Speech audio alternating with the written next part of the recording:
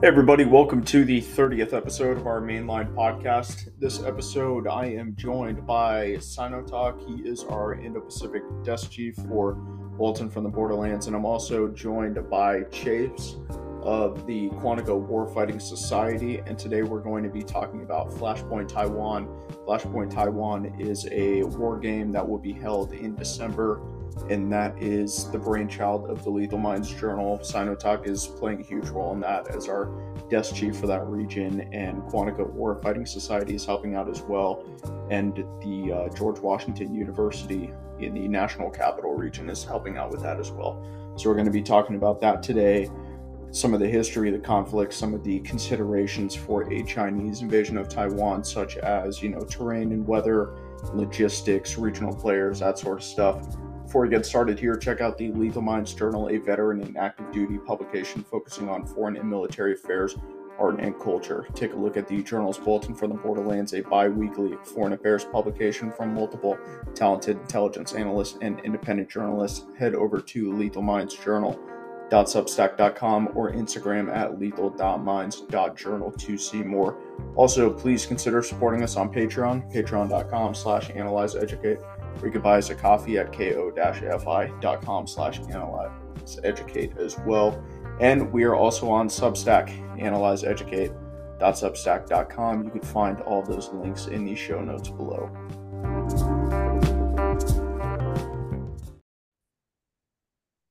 All right, I'm here with Sinotalk, and I'm here with Chase from the Quantico Warfighting Society. How's it going, gents? Doing all right, man. Doing good on this cold Wednesday. So getting started, Chase, this is your first time on here. Why don't you tell us a little bit about what the Warfighting Society is, for those who don't know? Yeah, so the Warfighting Society it's a pretty much like a large group, large organization, but there's many sub-chapters, right? And basically the intent was that a man named Damian O'Connell, he works over here in the National Capital Region. He's worked with TBS and a lot of other Marine Corps organizations.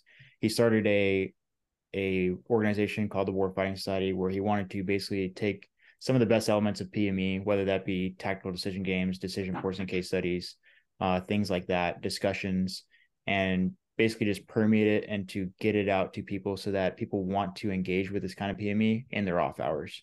And so he made it so that people could start chapters, and these chapters could be tailored towards a specific unit. For example, 1-8 has a warfighting society, 3-2 has a warfighting society. So like specific units where members from that unit of any rank, any grade can get together and they can speak about problems that persist within that unit that can basically improve lethality within the unit, as well as run through TDGs, all these other things to basically just improve the intellectual capacity of the members in that unit. I started the Quantico Warfighting Society about a little over a year ago, out here in Quantico, just because I actually work in PME. So I'm still active duty. I work at the Staff and CO Academy here in Quantico, and I just wanted to take some of those best elements of PME, what I'm very passionate about, and I wanted to be able to do that in my off hours and get Marines involved that weren't coming through my doors at the Academy, because I have a great reach of Marines that I get to talk to and mentor and teach at the Academy, but I wanted to reach those that aren't going to be passing through my classroom. And so I stood up the Quantico Warfighting Society and had a bunch of different meetings and kind of just got into a lot of different things. So I brought out people from CD&I, for example, so combat development and integration here on Quantico, to speak about Force Design 2030. So they're members of the Force Design 2030 team. So some of the colonels up there. We've spoken about logistics in a contested environment. We did a meeting where we had John Schmidt, the author of MCDP1, Zoom in, and we asked him questions, had a guided discussion kind of thing. We've done TDGs, all those little things as well. But yeah, it's an organization that anybody can start one. If you're passionate about it, you can start one for your base. You can start one for your unit. There's one at the Pentagon. So it's really pretty open. We all fall under this giant umbrella that Damien stood up though. And so you'll just see warfighting societies springing up everywhere, as long as there's people that are passionate about it and ready to get them started. Okay, now let's get into why we're here today. What is Flashpoint Taiwan? We've all been posting about that a lot on social media. Yeah, I can take this one and just to get started, Sino, and I guess you can pick up on anything that I might miss. But Okay. so Flashpoint Taiwan is it's the brainchild of Lethal Minds, really, the Lethal Minds Journal. So they reached out, some of the staff over at Lethal Minds Journal reached out to me and then a few other people a few months back. I think back in maybe June or July, we started talking about this. And the initial idea was, let's put together some kind of event where we can actually bring people together. The Lethal Minds Journal obviously has been doing a lot of great things in the online sphere, through Instagram, through the Substacks, through all the different podcasts and everything else that they're basically doing. But they wanted to make a actual event where people can get together and go through something together. So what they decided was, let's put together a war game and let's focus it around some of the hottest topics right now. Obviously, one of those hot topics being the Indo-Pacific theater. It would be hard to say that that's not one of the preeminent topics that's, in the front of everybody's view. So they wanted to put together a war game. So they brought me on because I run the Quantico Warfighting Society. So obviously I have some connections here in the National Capital Region. I've got an audience that's here as well. So I came in to be one of the helpers to develop this thing. They brought on people like Sinotalk to have immense, knowledge on the area. We were able to get some actual war game facilitators. So I know some people at Marine Corps University that were able to volunteer their time. They actually run some of the war games for schools like the School of Advanced Warfighting or Command and Staff, EWS, things like that. So we basically put together this whole team, and we ended up settling on, it was going to be an article series that was going to be written primarily by Sinotalk. So he's going to lay out a series of articles that kind of walks us through this entire problem set, starting from the history of China and Taiwan relations, all the way up through C2, logistics, force disposition, all the different relevant factors surrounding this scenario. And then ultimately, it will culminate in a actual war game in the National Capital Region, which at this point, we're going to be doing it in Washington, D.C., and it's going to be over the period of 3 days. And it's also a crisis simulation. So it's not just playing out actual fighting, but it's also simulating different countries, different regional actors. What would they have to be making decisions about during specific times? In addition, we ended up throwing in a discussion series. So basically, Sinotalk will drop an article. The very next week, we'll hop on Zoom, and anybody is able to Zoom in. And we basically talk through that previous week's article. So, for example, last week, we spoke about logistics because that was what the previous article was about. And those usually run for about an hour worth of just discussion. And then usually we end up having another hour worth of question and answer, where people like yourself or other participants will ask a question, and then myself, Sinotalk, whoever's on the line, will kind of go back and forth in answering those things. So that's kind of how it's rolled out. Article series in addition to classes, and then ultimately culminating in a war game crisis simulation that's going to happen in DC later this year in December. Okay, cool. Sino, anything you want to add on to that? No, I mean, Chase hit it pretty good. Okay, cool. So let's hop into some of the considerations we've been talking about in the context in these articles and the classes. I guess we could start off with the general history. I mean, we should explain why this conflict is even a thing, why it's so important, right? Where does it come from? Santa, you want to jump on some of that? I can jump in wherever, but I don't want to do all the talking and steal the light. No worries. Yeah. So realistically, how the conflict came about between Taiwan and China is the fact that it's a relic or continuation of the Chinese Civil War. The Chinese communists defeated the Republican Army on the mainland, but the Republic of China actually fled the mainland to Taiwan, which was recently returned to the Republic of China from the Empire of Japan. And realistically, China wanted to finish them off. A lot of people don't realize that Mao was actually prepping for an invasion, but the only thing that stopped us, or the only thing that stopped the invasion, was the Korean War, and then also the potential for the United States to actually intervene in favor on the Republic of China side. So correct me if I'm wrong, but technically speaking, the Chinese Civil War never really ended with a peace, right? If you want to be technical about it, it's still going on. Yes, I mean it would. You could compare it to the situation on the Korean Peninsula, Mm-hmm. whereas they recently they signed a peace treaty or a ceasefire, but realistically, before that even occurred between Kim Jong Un and the South Korean president at that time, they were still at a state of war. So it's the same thing with the with China and Taiwan, but there's no kinetic actions right now. No kinetic tit for tat like how it used to be.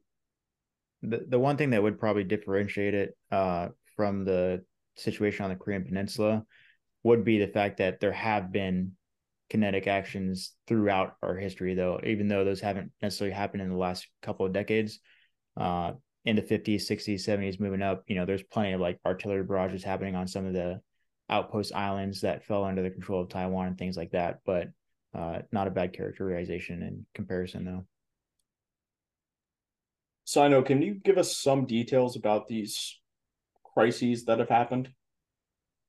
Yeah, so realistically, there have been 4 crises that occurred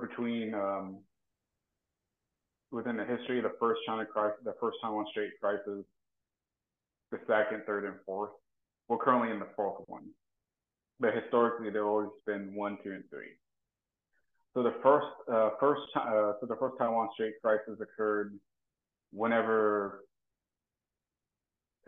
during the Eisenhower administration, when Mao Zedong wanted to test the resolve of the administration support for Taiwan, to try to see, you talk about supporting Taiwan, let's see how much you mean it.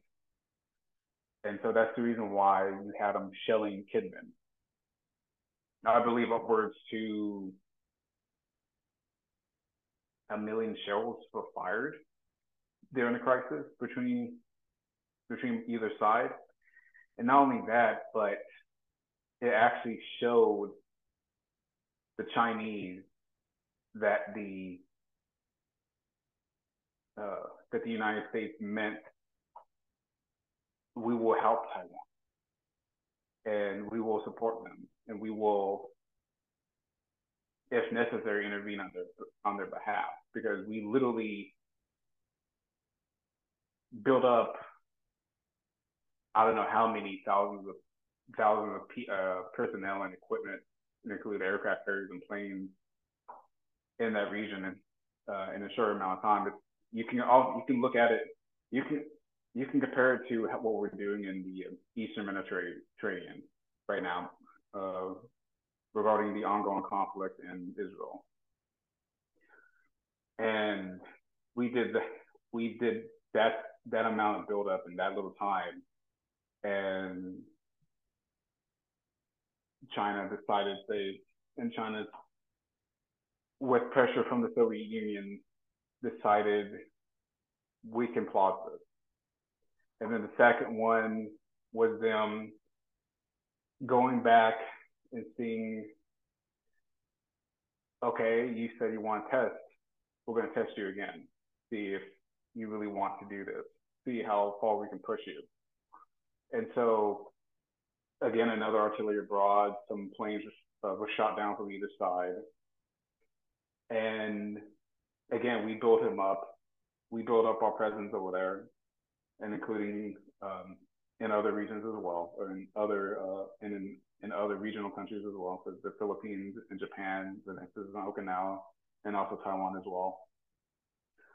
And during that time,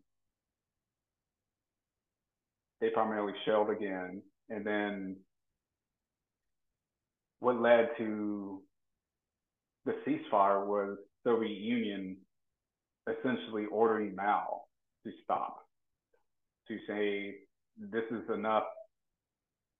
We're not going to support you anymore or provide you any more diplomatic cover if you continue on this route, because you're escalating this. And Mao, being the person that he was, he kind of hated being told that by what he felt a usurper that was Khrushchev. And so that was actually one of the reasons for the Sino-Soviet split.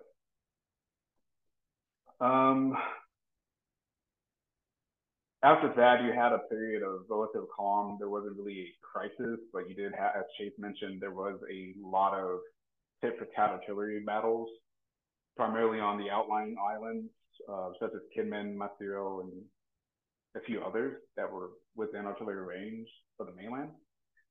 But then in 1996, you had the third Taiwan crisis, where Taiwan actually sent, or not Taiwan, but China actually launched ballistic missiles over the island to prevent the Taiwanese population from electing what they view as pro-Taiwanese independence politicians.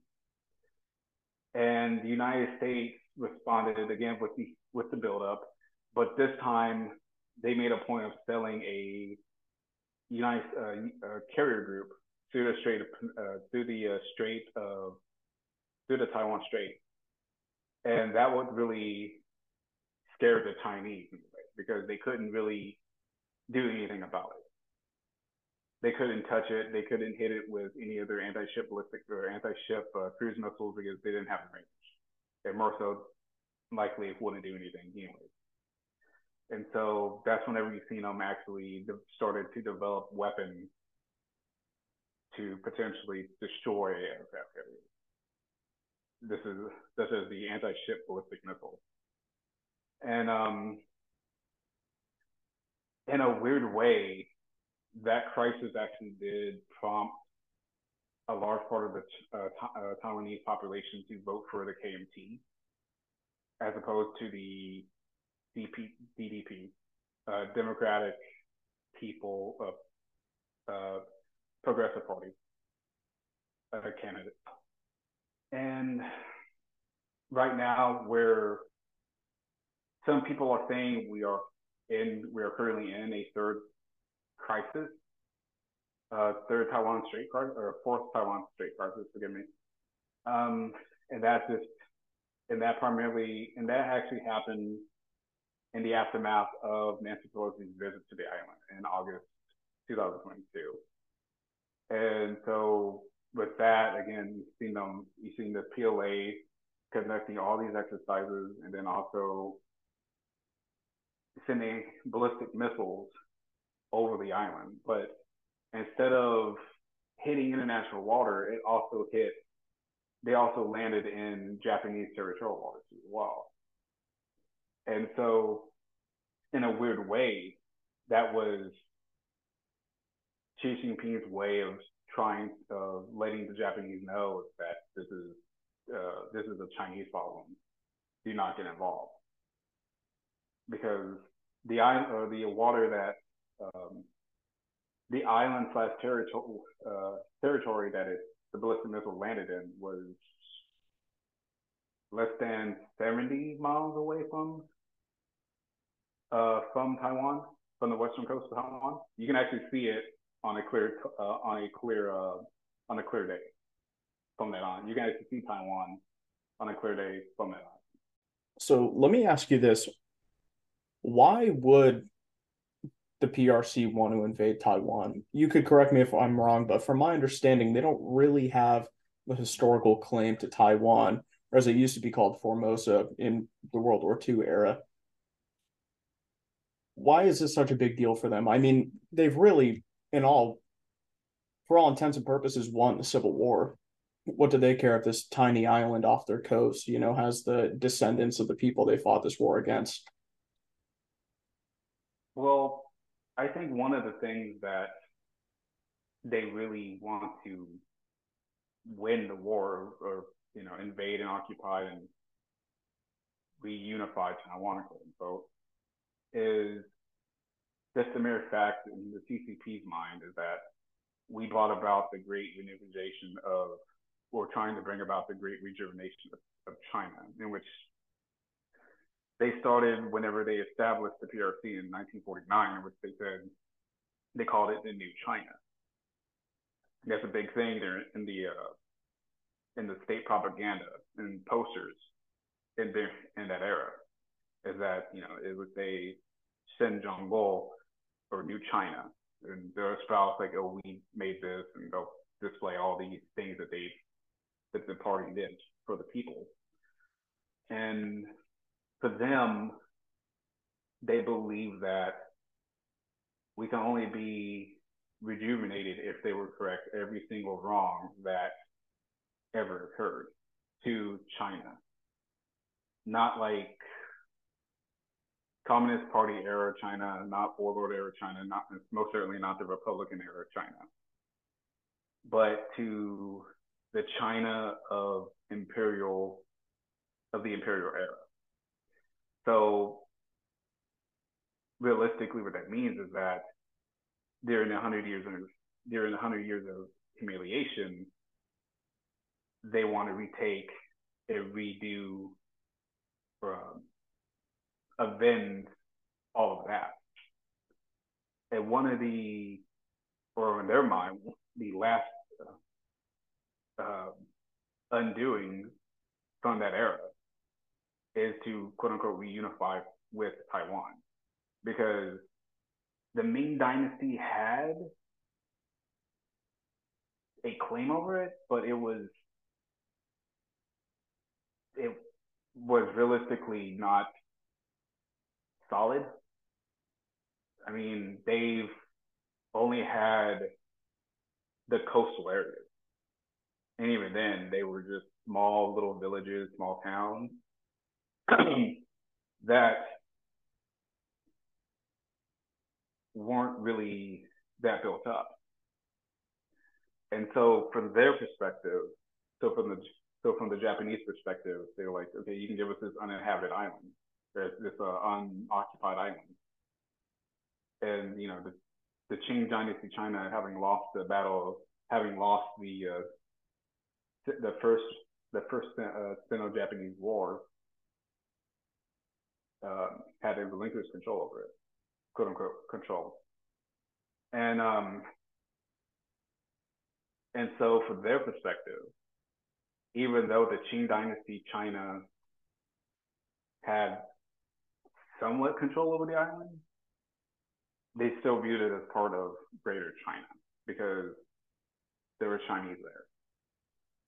And then on the flip side of it, and this is what this actually ties into the third Taiwan Strait crisis, is the fact that the Taiwanese on the island actually did something that the Chinese Communist Party actually say that is impossible to do with the Chinese on the mainland, is to develop a democracy, a private democracy, and have it mesh reasonably well with Chinese culture and the people. That's one of the things that the CCP has actually mentioned and told the people, saying that, oh, well, you don't need to have democracy. It won't work with our age-old ancient culture. You won't know what to do with yourself if we give you freedom. If we give you the choice to vote, you'll probably end up killing yourself, like what happened in the warlord. That's why you need control. And so for Taiwan to actually be that way is for them is an affront, because it shows that it's a lie. All that propaganda is a lie. So let me ask, why is this a conflict that we paid so much attention to, and there's such a potential for us to get involved if it goes hot? It would be economic.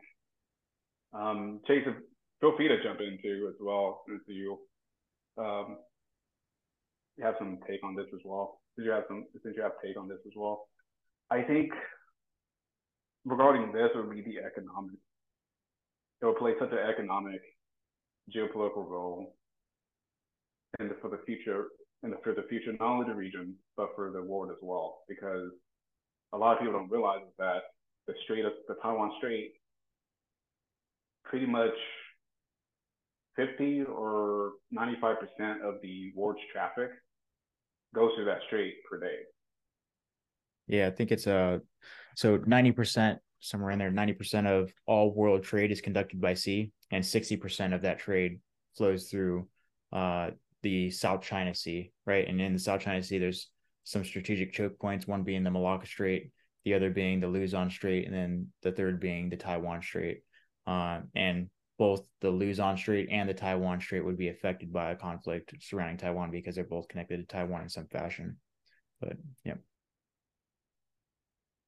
Yeah, so then not only that, but just the fact that them invading Taiwan and successfully occupying it, it would allow China to push out into the Pacific with total freedom.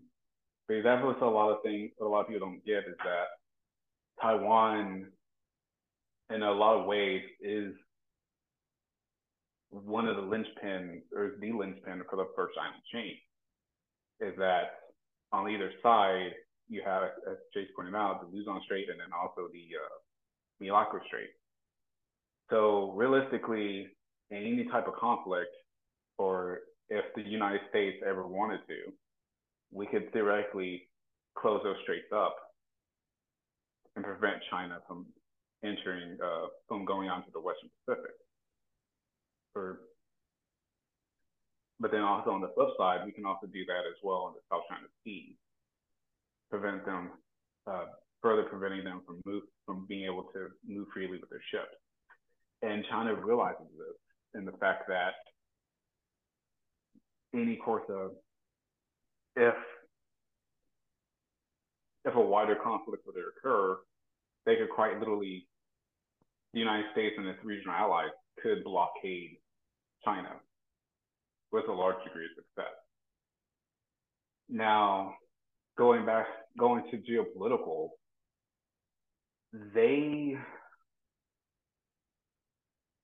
a lot of that would push countries to understand or potentially think that, well, the United States is supposed to be the world's police, quote unquote. And they had a treaty of sorts with Taiwan saying that they'll come to their aid in some form or fashion. Why didn't they come and help Taiwan whenever they needed it to prevent them from being occupied by the Chinese? And so for the United States, it would be the nail in the coffin, would be the final nail in the coffin for a lot of the countries saying that, well, we can't really trust the United States, but we're on our own. And so that's why you more likely see that play out in the Middle East, Africa, Europe, Latin America, where you see these countries reunite from conflict then in these regions. So let's take, for example, the Middle East. If that would have happened, I could see the Saudis actually developing the bomb because of the fact that Iranians are developing a bomb. We could see Israel revamping their not so secret nuclear program.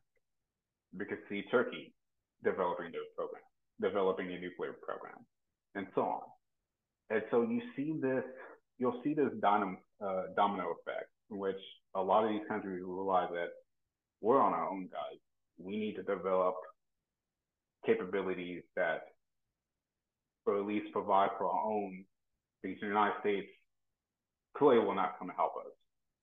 they didn't come to help Taiwan, and they're our closest ally, and they're supposed to be allies.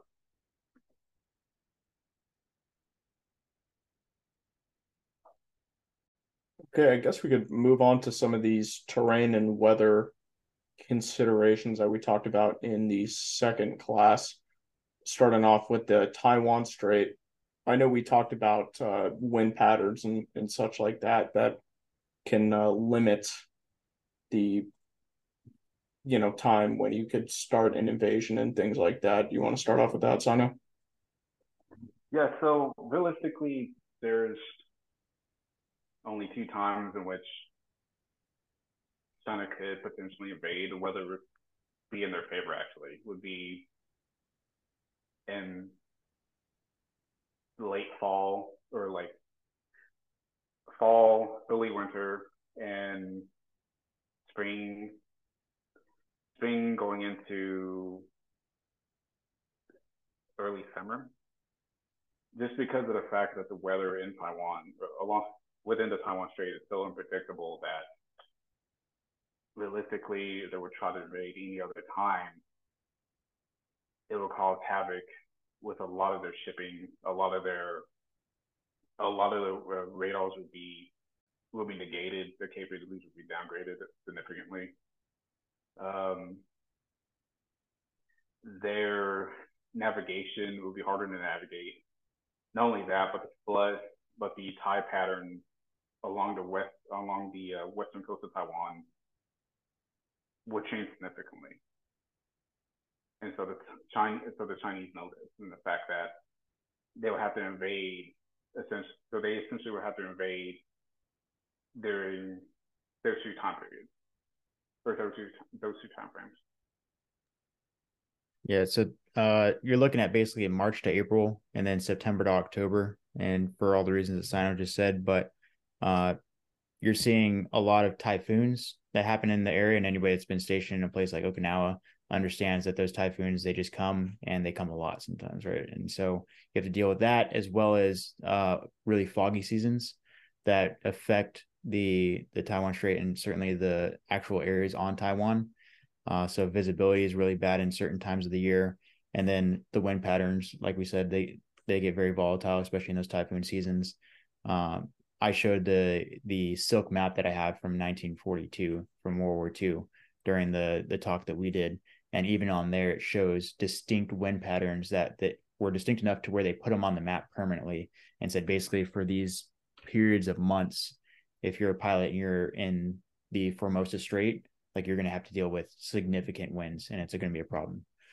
So for all those reasons, the strait, just getting across the strait, is already a problem before we even talk about all the consideration that happen when you get to the actual land. What are some of the terrain considerations for southeastern China? So for southeastern China, it's a mountainous region where you have a lot of high valleys or a lot of high mountains crisscrossed with a lot of rivers and other bodies of water.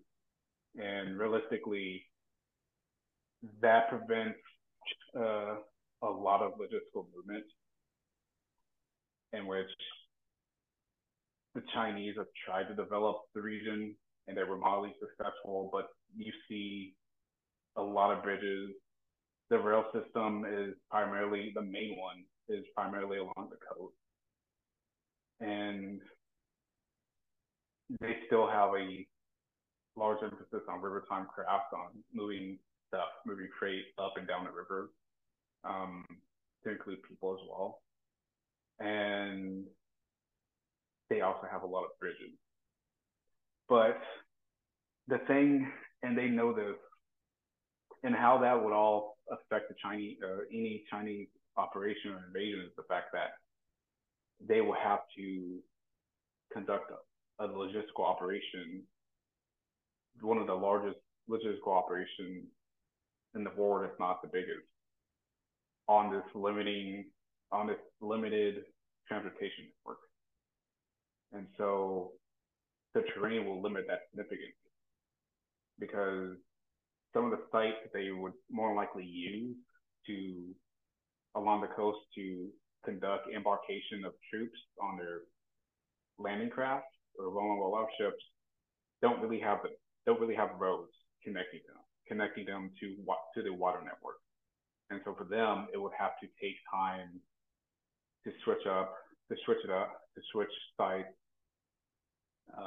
Not only that, but the logistical efforts would strain the network as well. Is there anything that Taiwan can do to taking these terrain considerations into account for southeastern China, use that to aid in their defense? Yeah, they could theoretically, if an invasion would ever come, and they waited until it's already occurring, and and the Chinese are moving reinforcements along the roadways, things and riverways, then they could theoretically go in there with special operation forces or really JTOs and destroy those bridges and railway networks, because they know as well as China that it would be extremely difficult. The terrain will be extremely difficult. It limits them on how they'll be able to conduct the logistical operations. They're going to destroy, and so destroying these bridges will throw a massive monkey wrench as well into China's ability to conduct logistical operations. Now, since the Chinese haven't been able to practice conducting large-scale operations of the magnitude needed, they would have a lot of difficulties in moving sourcing sites. I could see them messing that up, and the Taiwanese more likely realize this as well. I imagine it would be even more difficult if they're, coming under fire from Taiwanese forces. Yeah, it would be difficult, just because they're not used to it. I mean, the PLA hasn't fought a war in 40 or 50 years, so they haven't been able to. So they won't really know how they operate under fire until they see missiles landing in their AO. Yeah, definitely. What are some weather considerations for Taiwan? So for the weather in Taiwan, they would have to, again, as Chase mentioned, the typhoon season. Not only that, but just the mere fact that the seasons are so different within the island itself. So in the north, you have a wet and dry season. In the south, you have a typhoon season. So it's more subtropical. So the further down you go, the more subtropical it is. And so that's where the typhoon season actually does affect Taiwan, and affects Taiwan more than it does in the north. Even though the north gets way more water in terms of rainfall than the south, it just spread over. The south is more concentrated because of the typhoon season. So for the Taiwanese, they'll have to take that into consideration, because, again, they'll be coming under fire as well. Then not only that, but they can probably use the weather to their advantage, meaning that the Chinese would be visible on the beach. It's raining. All they really have to do is just continually press the line of the beachhead, just to make them suffer, or make them pay, if you will, because the weather will also play a significant limiting factor in China's ability to evacuate the wounded. And as I mentioned in the previous class, the PLA actually places the emphasis on evacuating the wounded, because they believe it's a morale booster to the troops. Now, realistically, can they do it in the time frame that they prescribed? No. They're setting themselves up for failure if they believe that they can, because as Lethal Minds pointed out, they're probably going to be more occupied in pushing reinforcement onto the beach than evacuating the wounded. But even then, they're still going to try to evacuate the wounded, in which will cause a lot of logistical hiccups. That's further complicating an already complicated and chaotic situation on those beachheads. Yeah, that sounds like a nightmare. I really liked how Lethal brought that up in the last class. It's like if you're trying to take a beach and somebody gets hit, I mean, like you can't stop and help them. Like you need to take the beach. You're always going to be under constant fire until you secure that area, right? You can't stop and help people because then you're going to become a casualty too. But then you brought up how much emphasis China does place on casualty evacuation, and they may not prioritize the objective over evacuating a casualty. Yeah, I could see them actually doing that. And they'll possibly learn it on the ground, like at the battalion company level, and say, hey, we can't evacuate our troops. We can't evacuate the wounded because we're under fire here on the beach. They'll probably hold up the headpiece so they can hear, Taiwanese and American rounds incoming. And, the person on the other side would argue with them saying you need to pull the medically wounded off the beach. That's a priority. So I could see that occurring. And another aspect of that is I could see the commissars actually getting involved and saying that no, we need to get these people off the beach because the party provides for our party members, quote unquote, which the PLA was our party army, quote unquote. And so we need to provide that. We need to help these soldiers.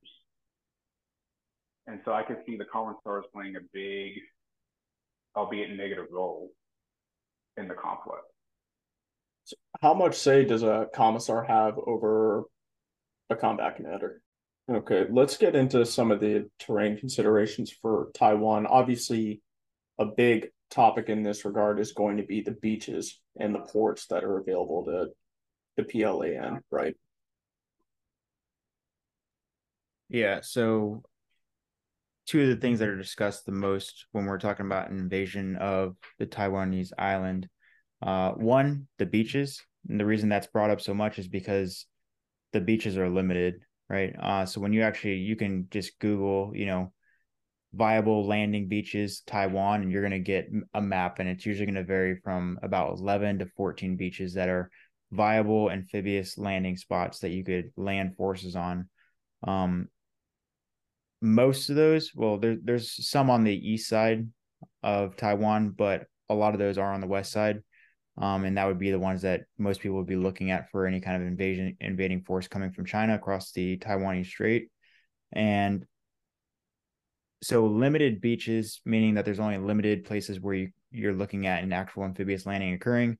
And how that ties in with the ports is that because there's such limited beach space and you're not going to be looking at an invading force coming across and just a place like Normandy where there's just miles and miles of beaches where you can land, it's not going to be like that. So although there will be massive amount of troops coming across, it's going to be vital for them to eventually seize some of these deep water ports so that they can then take their transport ships that are going to have troops and equipment to these deep water ports and then unload. And last week we spoke about logistics a lot during our class and during the article series. And some of the things that we talked about is their ability to logistically get their troops and their equipment across the strait. A lot of that is going to depend on some forms of civilian shipping, whether that be semi-submersible ships or whether that be roll-on, roll-off ships. And either way we're looking at that, we're looking at the ability to port in an area is going to be a lot better than the option of going to the beach. Although it's not impossible, it'd be a whole lot better, and it would certainly allow them to unload the amount of forces and equipment that they would need to start to gain a real foothold on the island. So on the west side of the island, the main two ports of discussion, although there's quite a few different ports, and if anybody wants to tune into the previous discussions that we have, they are on the Lethal Mind Substack, so you can kind of go back and watch through some of those because we discuss the stuff in depth. But the two that everybody will usually talk about is going to be the port of Taipei for proximity purposes, because it is so close to Taipei, the capital of Taiwan. And then the other one that will get a lot of discussion is the port of Kaohsiung, which is down at the bottom or the south of the island. And the reason for that is because it is the largest deep water port that they have there, the best suited for anybody to actually unload massive amounts of forces and equipment. And it's basically responsible for, I think, 60% of all import-export traffic by sea for the island. So it kind of gives you an idea of how vital of a port that is. Now, there's a whole bunch of other ones, but not all of them are deep water suitable for large naval vessels. A lot of them are a lot smaller, and I think we zoom in on some of them. You can just kind of go to Google Earth and you can kind of zoom in and see the size of different ships that are in some of these ports. I did that when I was constructing the classes that we've done in the past. And so really that's kind of the problem set that you're seeing when it comes to specifically the beaches and the ports. Because they're so limited, they're easily defendable, that being the beaches and the ports. But the entrances to the ports are, I mean, they're very narrow, because just like any port that's connected directly to an ocean and not, coming off of some kind of inlet, they have to be able to protect themselves from the actual ocean environment, not just invaders. So you have like sea walls and things like that are blocking the waves and the tidal breaks and everything like that. And so it's a very, very narrow area in which all the traffic is coming in and out of for the most part. So even in a port like Kaohsiung at the south, where there is two entrances, they're both very small, easily defendable. I mean, you could do a whole myriad of different things to defend those entrance and exit points for the ports. So obviously that presents a pretty big problem set. And additionally to these ports, one of the other considerations is that pretty much each of these ports is also serving like a dual purpose. And this is something that you see on Taiwan a fair amount, is that civilian infrastructure serves a dual purpose with military infrastructure. And so at some of these ports, you're going to see naval vessels and actual Taiwanese forces inside of them as well, or deploying straight from some of these places. So I'll leave it at that and see if Sino wants to jump on and add anything to that little portion before we move on to any of the actual like terrain stuff. Really quickly, I'll just add the note, because I didn't add it at the beginning of this podcast like I should have, that obviously all these opinions are that of myself and don't reflect the Marine Corps or the Marine Corps University. So it's just a guy that's interested in it, trying to talk about other people with it. So yeah, so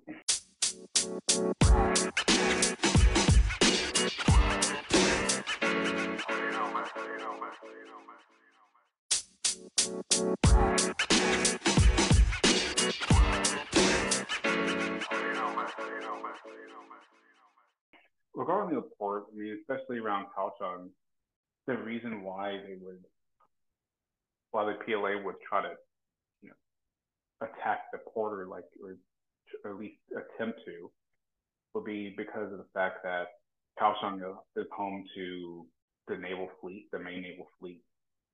Not only that, but just the mere fact that the port is so big that they know that any sabotage operations that the Taiwanese can do wouldn't really be total.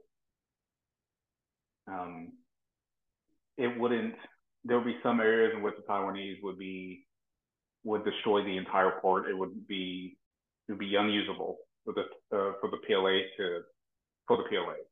They could come in and try to fix it up as best they could, but realistically, it would take too much time. But there'll be other areas in which due to lack of time and also due to lack of forces available to conduct those sabotage operations, it'll be less effective. And so I think regarding Kaohsiung, they would try to take it because of that bet, at least from the pit lane.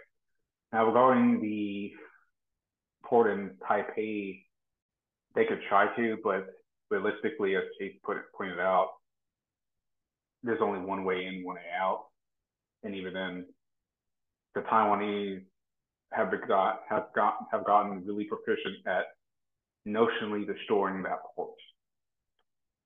You've seen it in the article, in the photos that they released during the Hong Kong exercises they do every year, which you see them lining up stacks of shipping containers along the piers and things in different areas like that, and so that they can like push them over, or have someone just push them over and just they can deny the PLA use of those piers. Even then, they know that some of those shipping containers may contain a surprise as well, an explosive surprise as well. And so there became, and that along with other stuff that they do in that practice, the PLA knows that realistically they can go in and capture the port, but the ability to use that port would be limited at that. And even then, as Chase pointed out, there's tens of other ports all along the western coast, but they're not really for big shipping.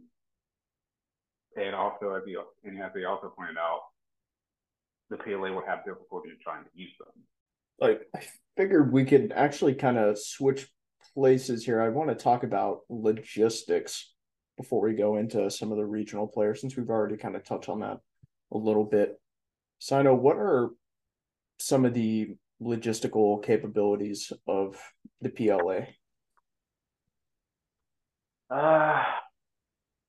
The logistical capabilities, they're able to conduct division or brigade level exercise. They'll be able to move troops. They'll be able to mass brigade level size units.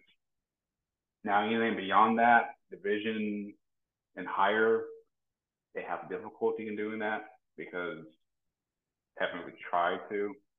Not only that, but the ability to conduct joint training or joint logistical operations kind of limited, because their ability to conduct joint training and command and control is also limited.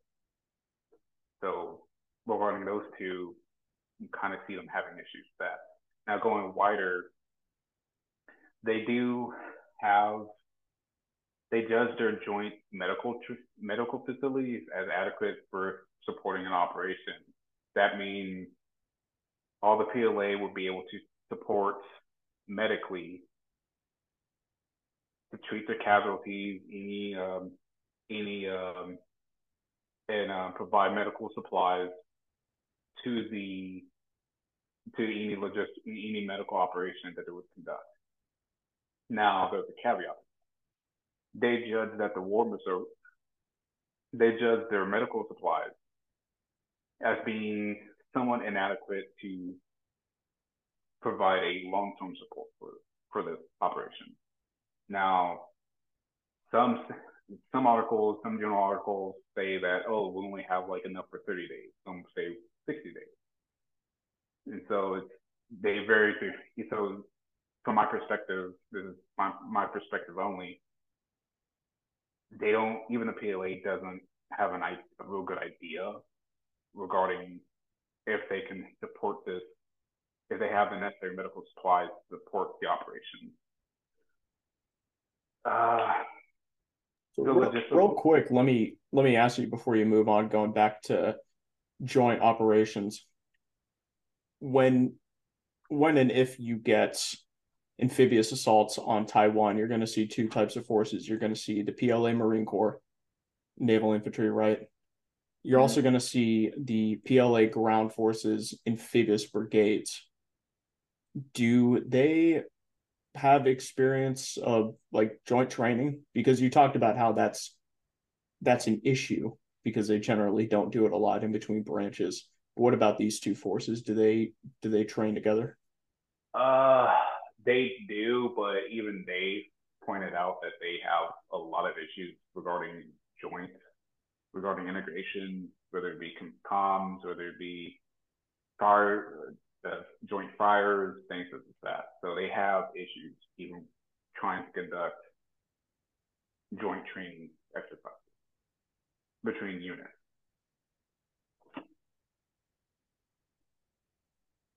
Okay, it might be something they want to work on. Yeah, it would be important if it's elaborate. It's very I think Chase would be would comment, but that is very important. But yeah, it's very A lot of people don't realize how difficult joint training is, right? Not just amongst partner countries or partner nations, just within your own nation, right? We learned that lesson the hard way with American forces, right? You look back to like operations in Iran in what 1979, 1980, that joint operation where we try to send in the Marine Corps, the Army, the Navy, and the Air Force in a joint operation to rescue hostages in Iran, and it becomes a complete nightmare, and Americans are killed in trying to conduct an operation that doesn't even go all the way through. And that's a case study that we kind of use within some of the stuff that I teach when we talk about joint operations, and why that was kind of a catalyst for us as a nation, or as a military as a nation, to understand this is a lot more difficult. We need to give it specific emphasis and train to a high degree, create doctrine, all those things surrounding joint operations if we're going to do them successfully. Very, very difficult. Yeah, I have no experience, but from my understanding, amphibious assaults are like among the most difficult operations that you can conduct, right? In terms of many things, including logistics.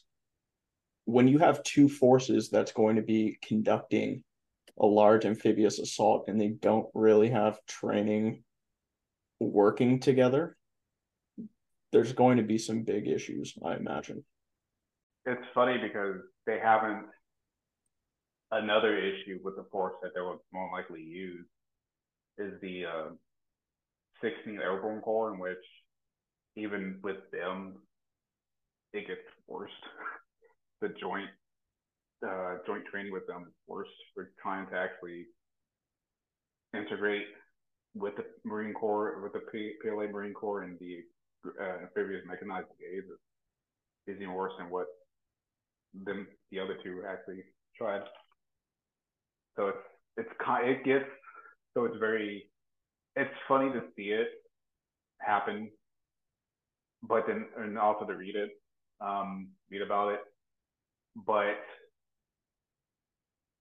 it's also kind of telling that they understand it's a big issue, even at the tactical level. They understand that this is an issue, and so it'd be interesting to see if they try to at least fix it.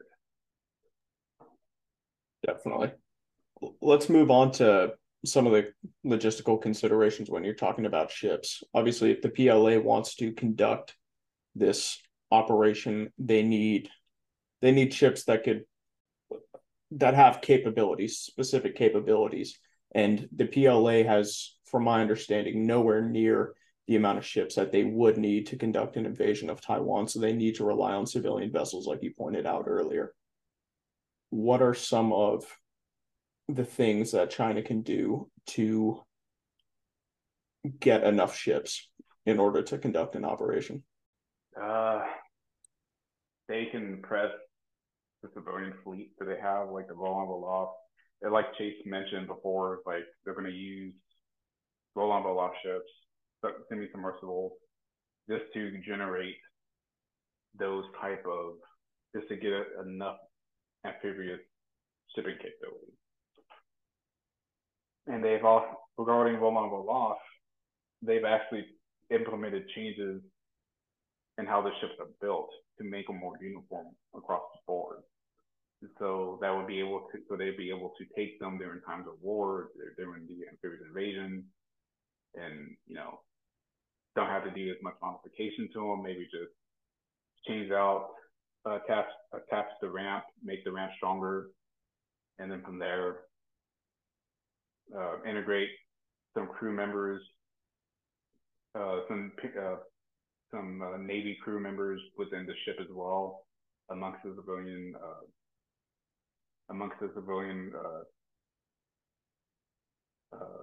trained crew, and then they'll be off. Now, have we seen this happen? Not totally. We have seen them, have great success in integrating the temporary kits that they developed to attach to the Roman Wolof ships to enable them to launch and take on amphibious ships or amphibious tanks and other vehicles straight from the water. Now, regarding the crew, you haven't really seen them actually train. That's a joint operation in and of itself, right? Talking about mixing civilian crews along with military. And I mean, we've all served in the military at one point or another. Conducting an amphibious assault or amphibious operation off of a naval vessel is inherently dangerous, difficult. And that's when you have the United States Navy, who always, that whole entire ship that works together. So to conduct that kind of operation with a mixed hybrid PLAN force and civilian force would be it'd be something to watch, that's for sure. Yeah, I mean, it's one of those things in which they haven't really trained, and they've actually said that they actually pointed out that this is a major weakness within any logistical operation. So if you had to guess how many, I know you threw out a number when we did the class, how many ships, roll-on, roll-off ships, do you think the PLA would need in order to conduct an invasion?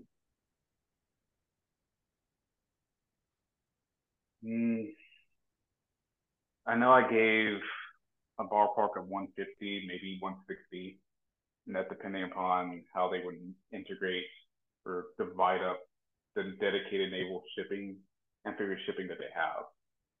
And so, and the reason why I say divide up is because they may not put the entire, all 6 of the brigades on the ships, on the LHP, LPDs, LHAs, things like that.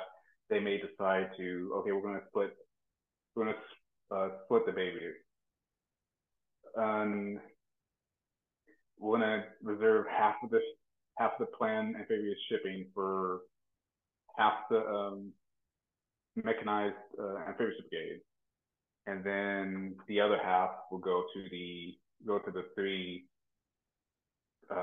planned Marine Corps brigades that will be earmarked, and then the rest will be utilized.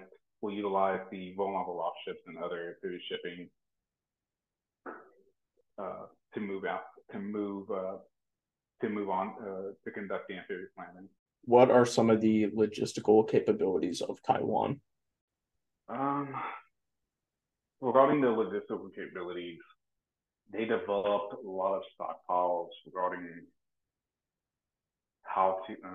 their a lot of stockpiles so they can resist the attack until they receive help from the United States and other countries, or until the PLA, until they push the PLA back.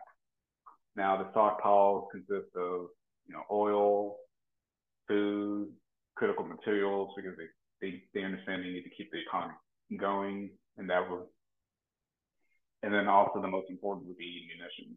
Now, going wider regarding bases, things like that, they know that the bases would be totally destroyed. And as Chase pointed out in in an earlier class, the fact that the Taiwanese actually got really adept at conducting operations and operating out of ad hoc airports uh, along the eastern along the east coast of Taiwan. Now, regarding the logistical capabilities regarding that, we don't really know where the stockpiles are at for all these munitions and oil and things like that, but they're more than likely would be either on the eastern coast or in the central mountain range, because they know that the PLA would have difficulty even attempting to target those areas of Taiwan. Let me kind of ask you this on a separate note, but still looking at Taiwan. How is their military industry? Are they able to support themselves for, let's just say, a decent amount of time before U.S. help arrives? They know that in the event of any type of conflict, their industries will be bombed. They're all the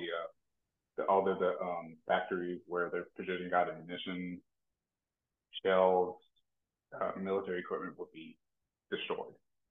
They know that Chinese would take those out first, would be among the first to be either targeted or for destruction or for damage in any type of strike.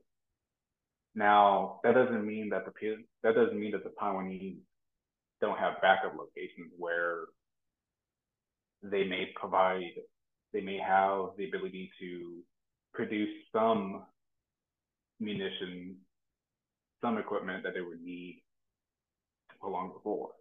Okay. Anything else in terms of logistics that you guys want to mention? For Taiwan, the only thing I would add in there is that as far as logistics and transport on the island itself, because the island is one, it's one long island with a predominance of the population and the key infrastructure, basing, ports, all that stuff being on the west side closest to China. They've structured their own basing and distribution of forces to combat that. I mentioned this in the class where we talk about force disposition, where they've set it up so that their forces are strategically in the places they need to be for when things happen, so that they don't have to be moving forces large distances. And that kind of factors into the ability for an invading force to seize the island and then logistically move throughout the island would be very difficult, because Taiwan would likely be looking to self-sabotage their main highways that run north to south on the island. For example, there's a lot of river crossings, a lot of suspended bridges and freeways that are easily destroyable from a friendly force, in order to cease the ability for logistics to move on the island by an enemy force. So they have already made it so that forces are distributed in the north end to basically guard Taipei, some forces in the middle section, and then a preponderance of forces down in the southern section next to some of those ports that we talked about earlier in this podcast. So I just add that they kind of already made it so that their forces are where they need to be when they need to be when things kick off. Okay. So I know anything else for logistics? No, that's pretty much it, Chase. Okay. Let's move on to regional actors. I want to start off with the U.S. How likely is it that we would get involved in the event of an invasion of Taiwan, and what sort of aid would we send their way?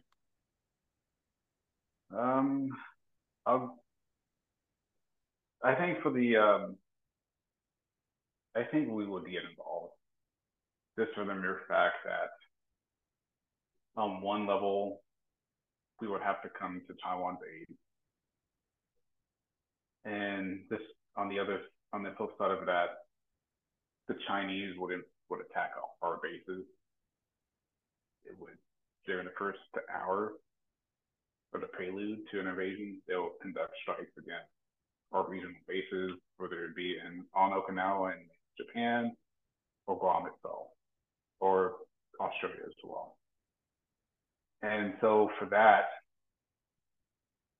you can actually see our involvement based upon that, but more so it will cause, our allies to ask the question of like, should we get involved because they struck our bases as well, or they struck bases on our territory. What kind of aid do you see us sending their way in terms of forces or weapons or things like that? I think we would send, in terms of equipment, it would be pretty much anything that they would need, whether it be more tanks, more more munitions, weapons, things like that. And then not only that, but we may in fact send in forces there to include carrier groups, ships, aircraft, things like that.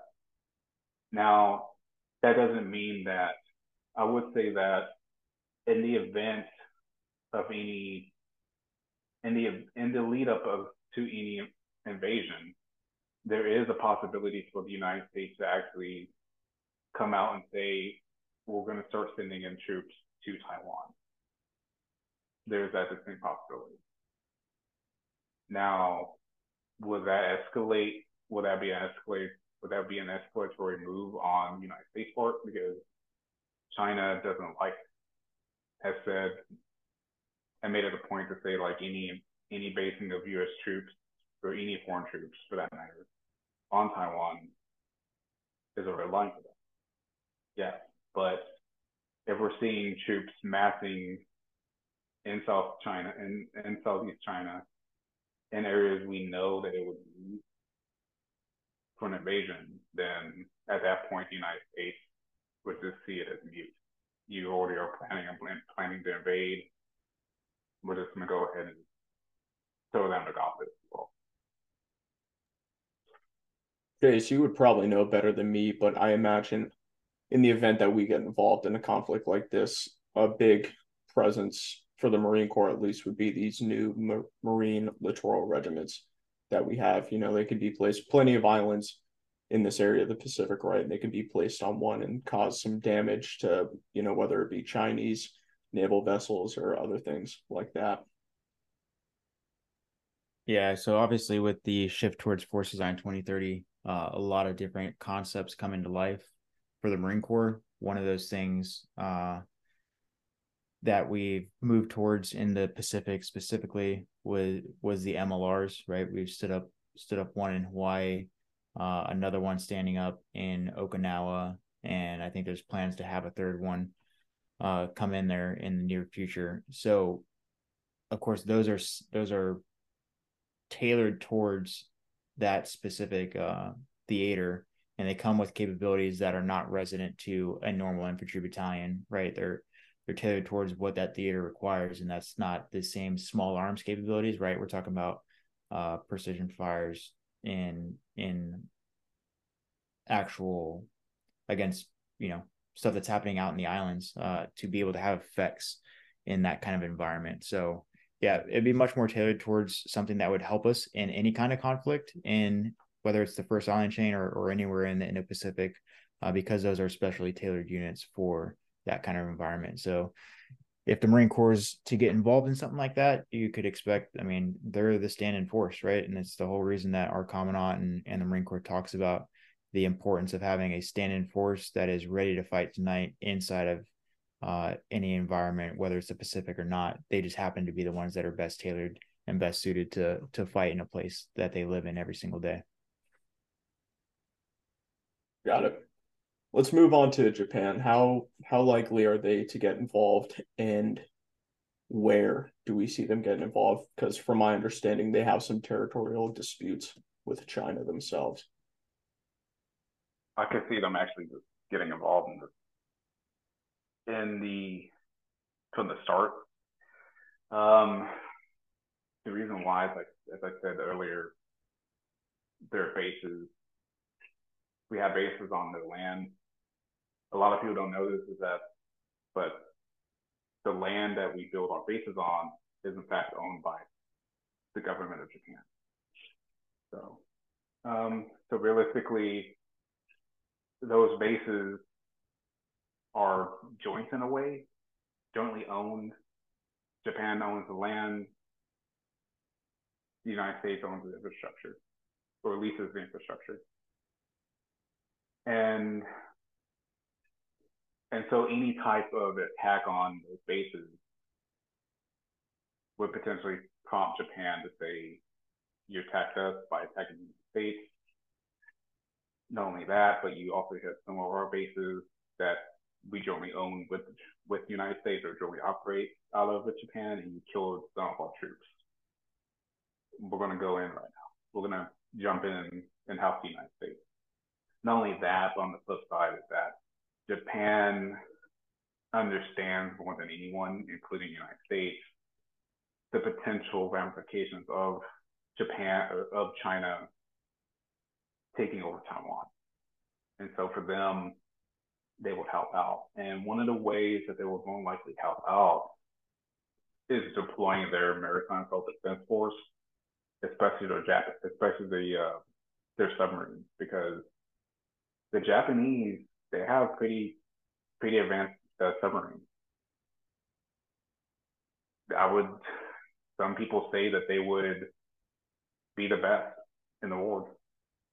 That's including the Germans, the French, the South Koreans, the Italians, and their equipment, their subs, especially the Tsuyu class. I believe that's the latest one that they're building now. Is one of the best, if not the best, submarine currently in production. And so for that, the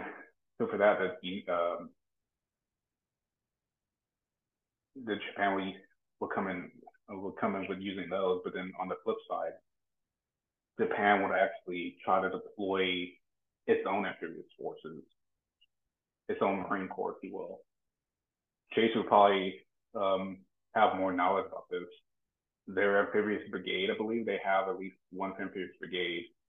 They'll probably deploy that one to work either alongside the United States Marine Corps or try to deploy them to Taiwan to assist in propelling the invasion, along with any other forces that they could push towards Taiwan. All right, let's move on to Australia. Obviously, they're a pretty big player in the region, and this is kind of, if this were to happen, it would kind of be in their backyard, essentially. There's also some major strategic choke points, that are also in their backyard, like the Strait of Malacca, and you have a lot of other islands right around them as well. You also have U.S. military personnel in Australia, the Marine Rotational Force Darwin, that comes to mind immediately. How likely are they to get involved in this conflict, and what can they bring to bear? They'll probably get involved. Again, going back, we have bases there. The Chinese understand that any base, and we're actually are expanding our footprint in Australia as well to include logistical supply depots and bomber deployments as well. And so they understand that. So the Chinese will understand that if they do, we would have to be attacked, or the bases will have to be targeted because of the fact that it will be a safe haven for us to stage forces for pushes to the further into the Pacific. This will sound familiar to those who study World War II history, specifically the Pacific Theater.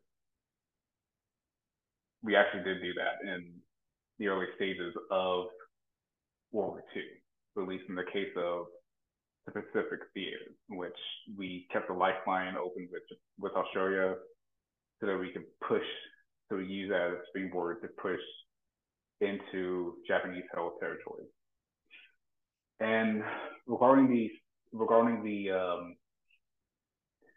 forces they could bring to the table, they would mainly emphasize their air forces and navy, but they could probably deploy some of their ground forces if they elect to, and if they see a need for it.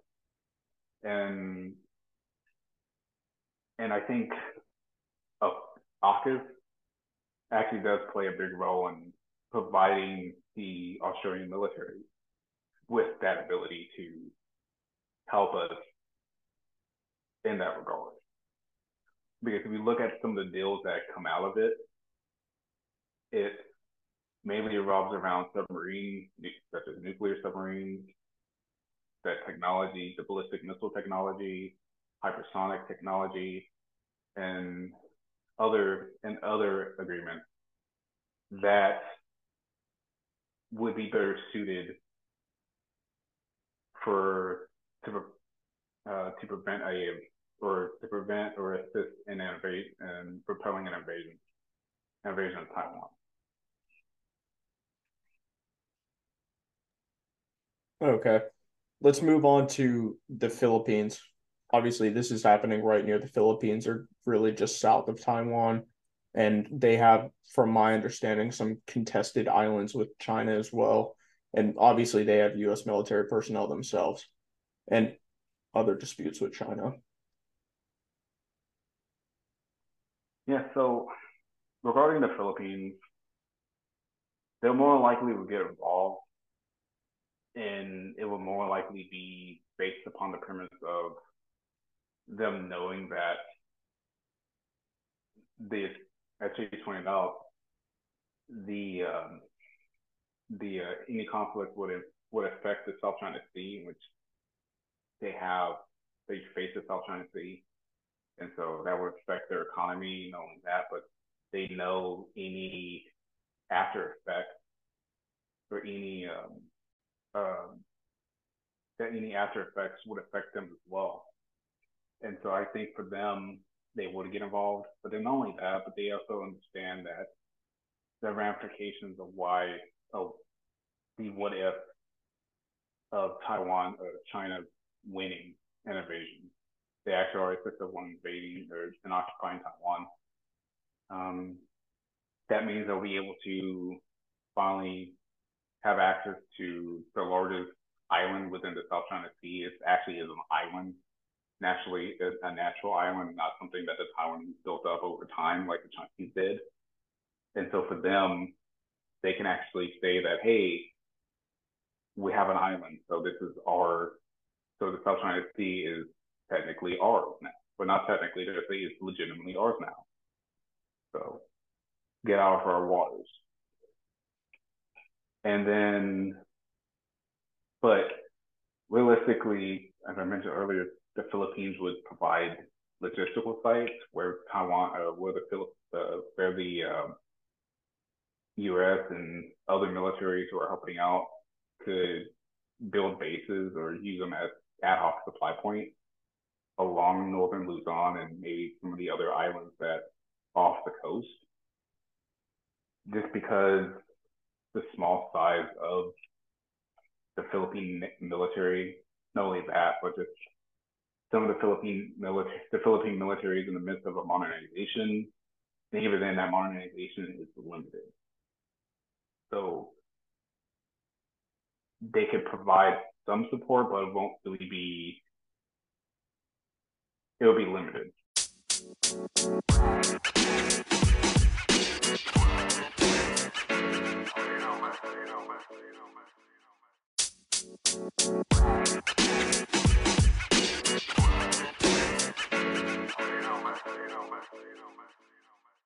Okay. Now, you guys don't have this in the article about regional players, but I did want to ask, obviously, if something like this happens, it's going to turn into a regional war, most likely, right? Obviously, we can't predict the future, but it looks like that's the route it would go. You have plenty of islands in the area that, again, you guys don't have in the article, but maybe potential points of contention, right? You have the Marianas in Micronesia. I believe the Army has a missile defense range over there. Also, you have the Solomon Islands, which is making their own security agreements with the Chinese.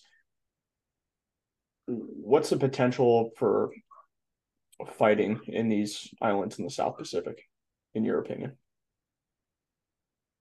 It would largely be if China is successful in building any bases or having secret agreements in the Solomon specifically.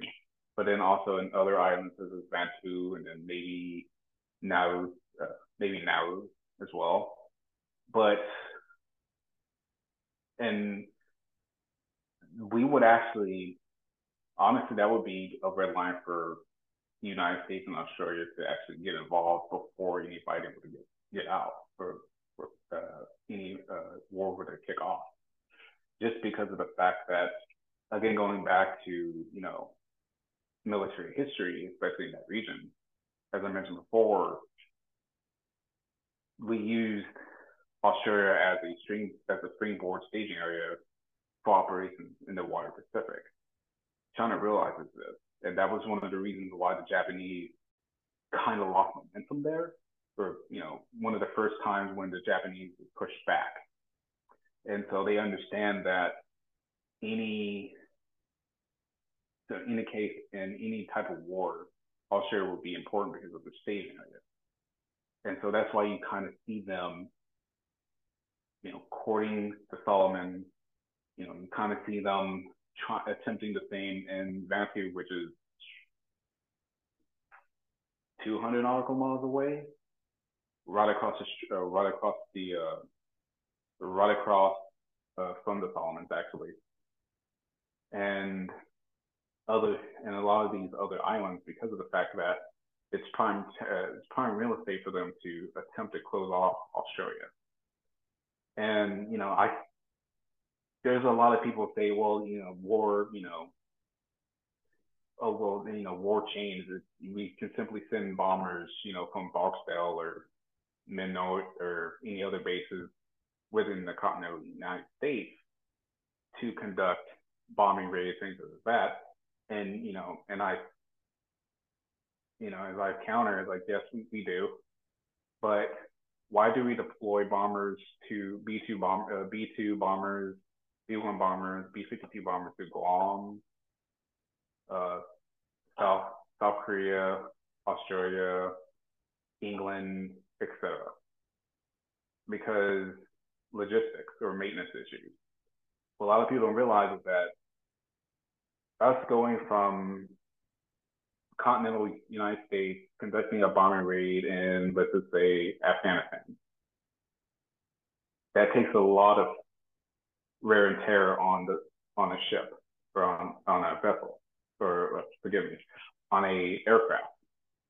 And so you can't really fly that ship, or you can't really fly the aircraft again because it has to go through maintenance.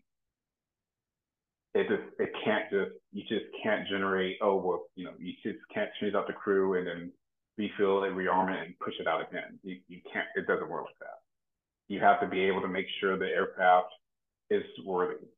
Because something on aircraft always breaks during every mission, whether it be an F-22 or F-35, the newest, the latest, the greatest, all the way down to the B-52, which has been in service since the 1950s. Something always breaks. You have to make sure it's operational still and things like that, because if not, then you're losing an aircraft that takes time to reproduce, if we can reproduce them at all. I don't even know if we're able to pull out P-52s from the boneyard to replace any losses. So that's the reason why we would rather place bombers like B-52s closer to crisis areas to lessen the maintenance load. But then not only that, it's just a mere fact that it's easier to pre-position forces there on the off chance that we need to go in and destroy those bases, like the Battle of Guadalcanal. Yeah, I think one good thing to note as far as Guam goes, I think a lot of times we forget, probably because Guam isn't a state and it's so far away, but these are Americans that will be under serious threat, American civilians that will be under serious threat of Chinese missiles if and when a conflict like this does pop off. So it's definitely something to take into serious consideration and figure out how to best defend that island. Yeah, I mean, Guam will probably be targeted multiple times. And I wouldn't be too surprised if China attempts to send its an aircraft carrier group to around Guam to make sure, we can't generate as much power projection from it as we want to before destroying that carrier group. Well, in that case, let me ask you this. Do you think they would send their carrier group to Guam instead of having it off the coast of Taiwan or somewhere else in the region? We've actually seen them do that. A lot of the exercises that you've seen them do, like out in the Western Pacific, when you see them, they're moving out towards, they're moving through the Malacca Strait and into the Western Pacific, they go one or two places that either the eastern side of Taiwan, eastern coast of Taiwan, or to an area in between the Philippines and Guam. And so you kind of see them practicing in that area. Now, are they taking literal baby steps? Yes. But they're still practicing. And I think that's an indicator of them actually conducting or practicing role playing. Let's move on to South Korea. I feel like maybe it's just my own opinion, but I feel like a lot of people don't talk about South Korea when they talk about other regional players that would get involved in a conflict like this. But obviously, they house a lot of U.S. troops and a lot of our military infrastructure as well. And as a democracy in the region, I imagine they would be fairly concerned about the invasion of Taiwan by a communist power. Yeah, I mean, the real interesting thing about South Korea is that it would likely go and invade or help out in an invasion, but there'll be more focus upon what North Korea would be doing, like potential provocations from North Korea. Now, would the calculus change if, for some reason, Xi Jinping decides that, the South Koreans could potentially join the United States, since they do have a trilateral agreement with Japan, to where they can share missile data. They're conducting exercises together. Would they be willing to assist Taiwan? Then I could see them conducting attacks against South Korean bases, and that would prompt South Koreans to actually get involved. Now, regarding that, again, we're probably seeing the point that maybe the Navy and Air Force maybe deploying some of their Army units and Marine Corps units, while maintaining at least some capability to push back against any or respond to any North Korean provocations. But if they don't get involved kinetically, then it'll be limited to humanitarian support and, diplomatic at best. I'm sure somebody's going to ask, so we might as well address it. What about North Korea? What would they try to take advantage of the situation in any way if this turns into a larger regional conflict? I don't see them doing anything as extreme as invading South Korea. I can see them conducting killing of islands, like what occurred in 2010, I believe, or 2009, the Waipito Island incident. And then from there,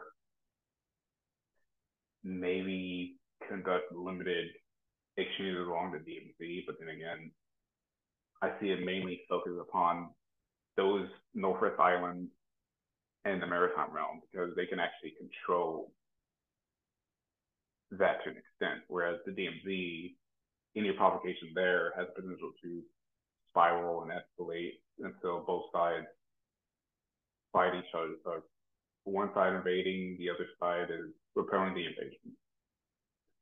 So North Korea is invading, and the South Koreans, along with the United States, repelling the invasion. Got it.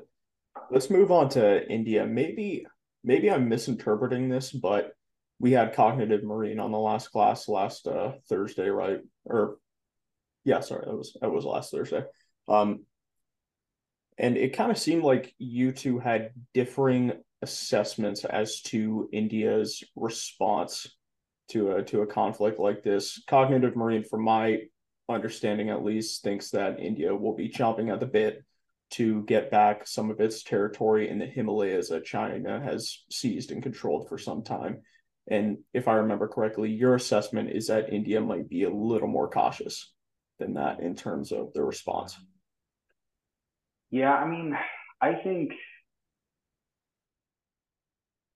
I remember I remember what kind of Reed said, and I disagree with his assessment just because they've always been more cautious about how they would get involved with anything regarding China because they don't want to be, or at least from their perspective, be caught up in a us versus them block like the Cold War. And again, that's a system of them trying to be them being a non-aligned country or one of the leaders of the non-aligned movement within in the Cold War. Now, that doesn't mean that they won't get involved in some type of way. In fact, they're actually conducting a study about what help they could provide under which scenarios. And one of those scenarios is that, excuse me, that they hinted at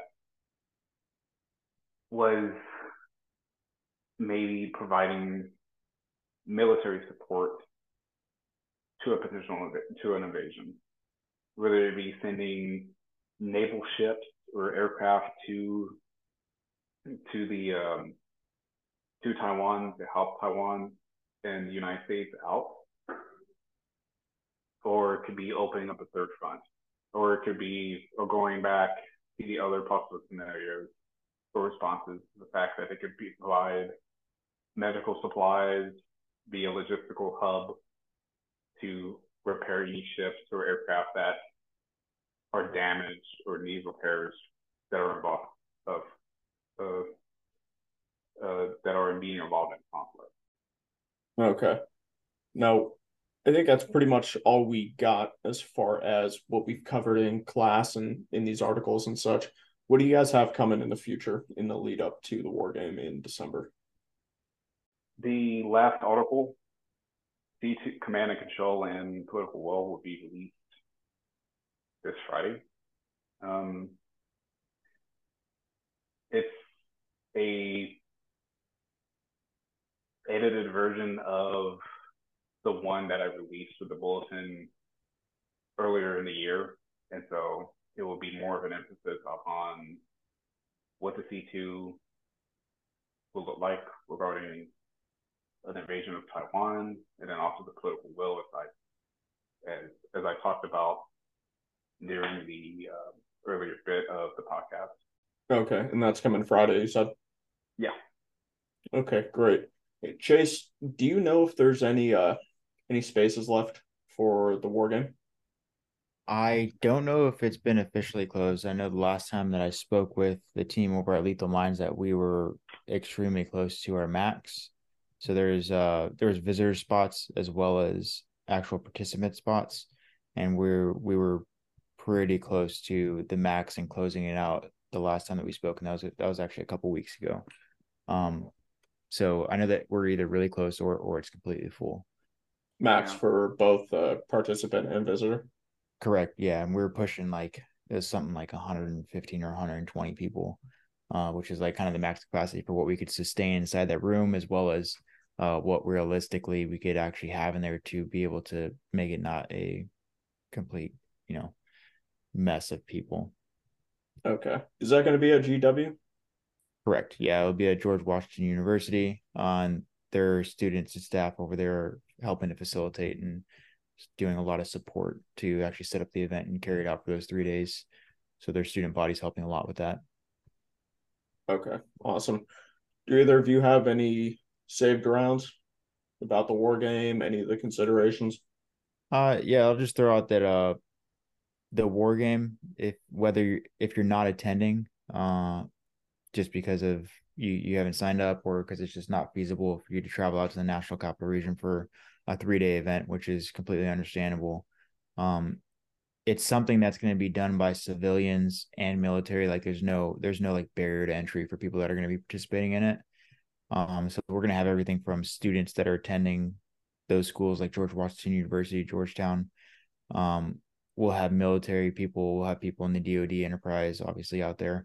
So it's gonna be a little bit of everything, and we will have a team out there doing recordings and stuff like that of it. So there will be products that come out afterwards for those that aren't able to make it, and those will most likely be pushed out on the Substack, on Lethal Minds and whatnot. So there's also going to be a panel, like panelists that we'll have there. So that, we'll have various different products, whether you want to tune in to see the Crisis Sim and War Game, whether you want to tune in to see the discussion panel that we have with some key experts in DoD and in Indo-Pacific relations and things like that. We'll have a lot of products that will be pushed out on the back side of it. So just for those that won't be in attendance. Donna, what about you? I don't have any save rounds. It's pretty much hit everything. No, just just the last article will be published this Friday, and I hope everyone is able to attend the war game, and be very interested to see what happens. Okay, awesome. Chase, how can the people find the Quantico Warfighting Society? Yeah, so I am primarily just on Instagram. That's where I'm at every day. So just Quantico _warfighting _society. You'll find my Instagram page, and that's where I'm doing most of the work at. I do have like a website up there, and we have a YouTube channel as well, where I just post. I think I posted a couple of the discussions we've had as a chapter, as well as like some war game tutorials, walkthroughs, stuff like that. So I kind of just post random things on the YouTube in case people want to watch them. But primarily, you can just find me on Instagram, and I implore anybody to go ahead and reach out or follow and hop in the DMs. I'm always willing to talk to people and chat about pretty much anything, not just Indo-Pacific stuff, just a little bit of everything when it comes to the military. I'm always down for it. So feel free. Awesome. And Sino, where can you be found, and how can the people support your work?